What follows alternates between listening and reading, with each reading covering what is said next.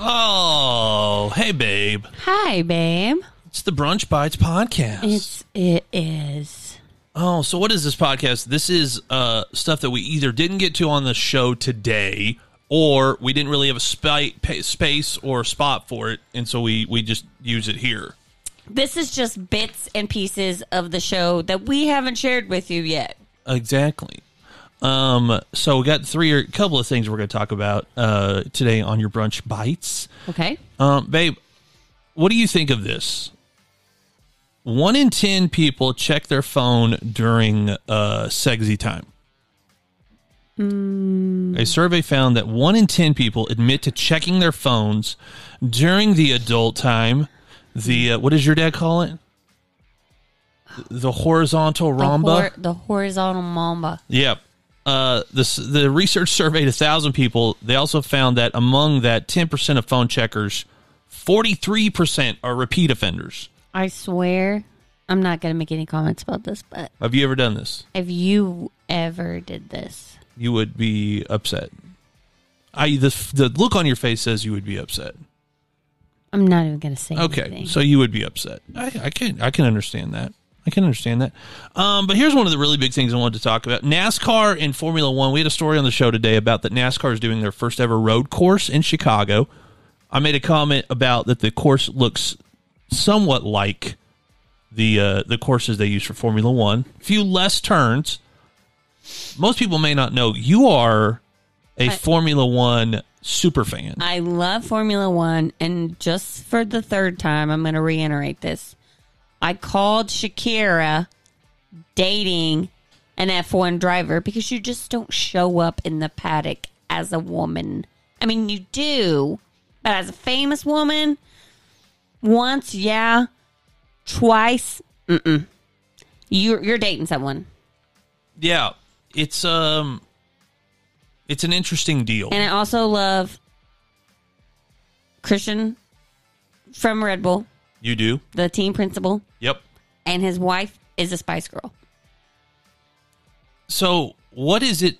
You know, we got into Formula One during lockdown, like most people did, through Drive to Survive on Netflix. But what is it about Formula One that has hooked you that no other racing sport has been able to do for you? I would say to me, it just seems like the drivers are more competitive. Like they just seem hungrier because they don't really. I mean, they make money, but they didn't at the time. You know, they weren't making great money. You know, they have to climb through the ranks to be a Formula One driver. They're just. I mean, I don't know if it's like that for NASCAR, but just watching the journey for some of them and how they go from like this irrelevant team to this relevant team is crazy. I think what you're saying is I don't know if NASCAR's that way, and we should know. I mean, we probably should know, but I just don't. I don't. So if NASCAR was able to do something similar like Drive to Survive and put it on a streaming platform that's easy to get to, because I know people are going to say, well, NASCAR's done some reality stuff, but it's not been something that was accessible through a Netflix or a Hulu or something. We could turn it on, get to know the drivers, get to know their families, get to see how the sport works from week to week. I mean, but like I know, so in Formula One, depending on where you fall in the, not the Constructors' Cup, but the Drivers' Cup, you get to pick your number for the year. That's on your car, on your helmet, all that. Like in NASCAR, don't you like keep your numbers? Like it's a bad thing to like change numbers or like change cars. Like, isn't that how NASCAR works? I think so. Like it's like, oh, you don't change your number. Like if Dale Earnhardt ever like went away from the 3, would he have been like, oh no, like. Yeah, I would definitely say the number for NASCAR from a branding perspective seems to be a bigger deal. Yeah, like that, like for Formula One, like if you win the Drivers' Cup, you get to pick if you want number 1 or not. And most of the time, Max Verstappen, which I'm going to say this because Lewis hasn't won in a while, but Max always picks number 1. And I've heard from people that are big-time NASCAR fans, this is the same thing I hear. And I understand the argument because it's the same thing I use with baseball. Well, you got to go to a live event. Yeah, I mean, I've never been to a Formula One race, but I've watched Formula One. And it still got you into it. Right, but I also feel like it's also because it's half of the time of a NASCAR race. It's literally like 100 laps, I think. Maybe even less than that sometimes. But if a sport can get you into it without you having to go to a live event, that is a testament for the way that the sport is constructed. If I have to go to a live NASCAR event to be able to want to watch NASCAR, that is a problem that NASCAR has, similar to the problem that you have seen with baseball. In that whenever we're talking to our friends, oh, baseball is so boring. And I go, no, because you're watching it on TV. Go to a live baseball event. Yeah. And you'll love it. But that's a problem with baseball. So baseball, what did baseball do? They added the pitch clock. They lowered the length of the games. And now only 13% of the games this year have been over 3 hours before it's crazy long games. It's kind of like golf, except if you play with Jordan Spieth. And then he plays very slow. So for me, NASCAR, and we are committing to getting to at least getting to Dallas Motor Speedway and trying to check out. It's not Dallas. Texas Motor Speedway. It's Texas Motor Speedway. We're trying to get to Texas Motor Speedway and watch a race. But I think... My dad has been to a NASCAR race. And your dad didn't watch... He's not over... My dad is not a NASCAR... Nothing about my dad says NASCAR. And my dad got pit passes somehow. I don't know how. Where they stayed, in the pit. I don't know anything about this. I don't know what that means. But he said it was one of the funnest things he's ever gone to. And my dad is not a NASCAR guy.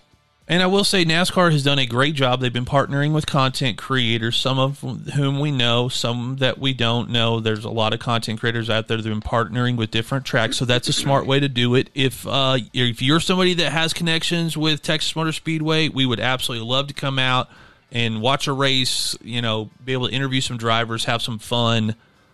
We want to love NASCAR because a lot of our audience loves NASCAR. Well, and can I also just say that whoever has the M&M's car, can y'all put some high heels back on the green M&M, please? Oh, yikes! This is what you only get on the Brunch Bites.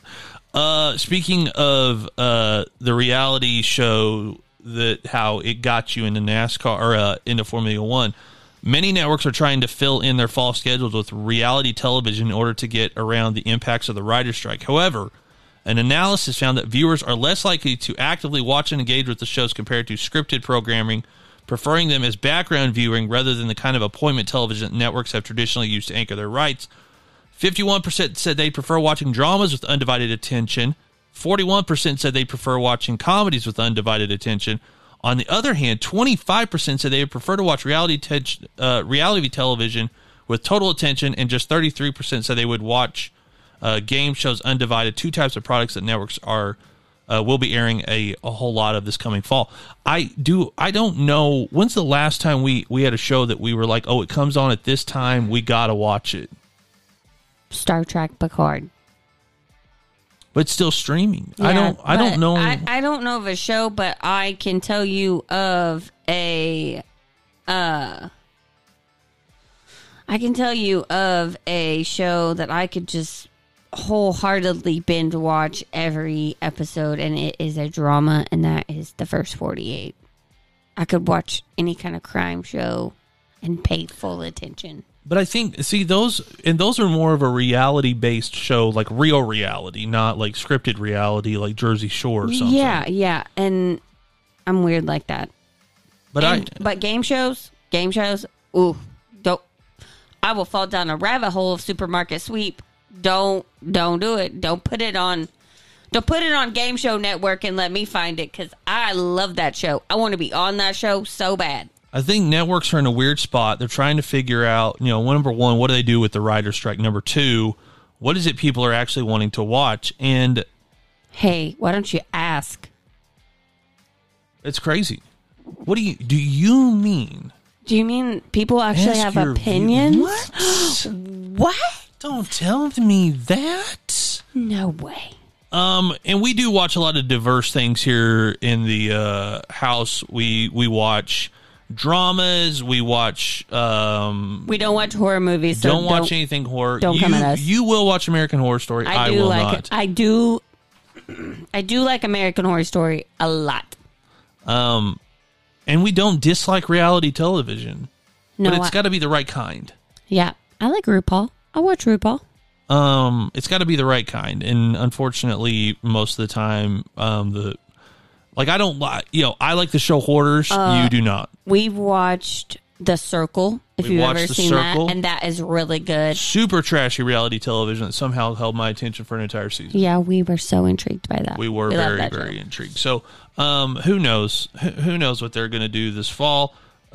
Which I don't really care because football's back. So yeah, I don't know that we care. We are a football family. We love football. We do. That consumes our falls. It pretty much is like, oops, Saturday, I'm watching the game. I literally have been at the zoo and listening to the football game. I want to ask you one of these questions from Battle of the Decades just because I want to see if you know this.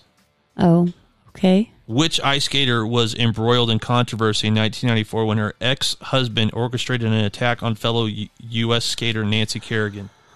Who was it? Tanya. Tanya what? Tanya Harding. Okay. Yeah, all right. You get that one right. I just wanted to check because I felt like you do know today that, on the show you were cheating maybe. You do know that Margot Robbie played her, right? In what? The Tanya movie. Oh, I didn't know there was a Tanya movie. I'm sorry. I was unaware there was a Tanya movie. Is it bad? I've never seen it. I haven't. Well, then why are you looking at me like I shouldn't know there's a Tanya movie? You haven't seen it either. We have literally gone to the movies, and there's been the preview for it. Oh, okay. Now I remember that. Tells you how good that movie was. She's got the ponytail with the scrunchie in it. Yeah, you know. I remember I do remember this. Right after that, she was skating in the Olympics against Nancy Kerrigan. She tried to skate to the Jurassic Park theme, I want to say, and broke her skate. And I remember my mom and dad being like, yeah, that's what you get. All I can think of is the song where they're like, call that Nancy Kerrigan. That's all I can think of. All I can think of when we think of ice skating is Blades of Glory. I just love it. Capture the Dream. That's beautiful. I don't know where he got that. Me neither. I just came up with it. Right behind them. We're skating to one song and one song only. Lady Humps. By the Black Eyed Peas. Turns people on. Gets them going. Oh, hey, there's your Brunch Bites for the day. Thanks so much for tuning in to the Morning Roast Radio Show. If you did, if the only thing you listened to today was the Brunch Bites, we appreciate you. Yeah, it was fun. Lunch leftover content that we didn't know what to do with. More of that tomorrow. More coming up tomorrow. All right. Thanks, babe. Thanks for hanging out with me today. Thanks for hanging out with me. All right. Bye-bye. Bye.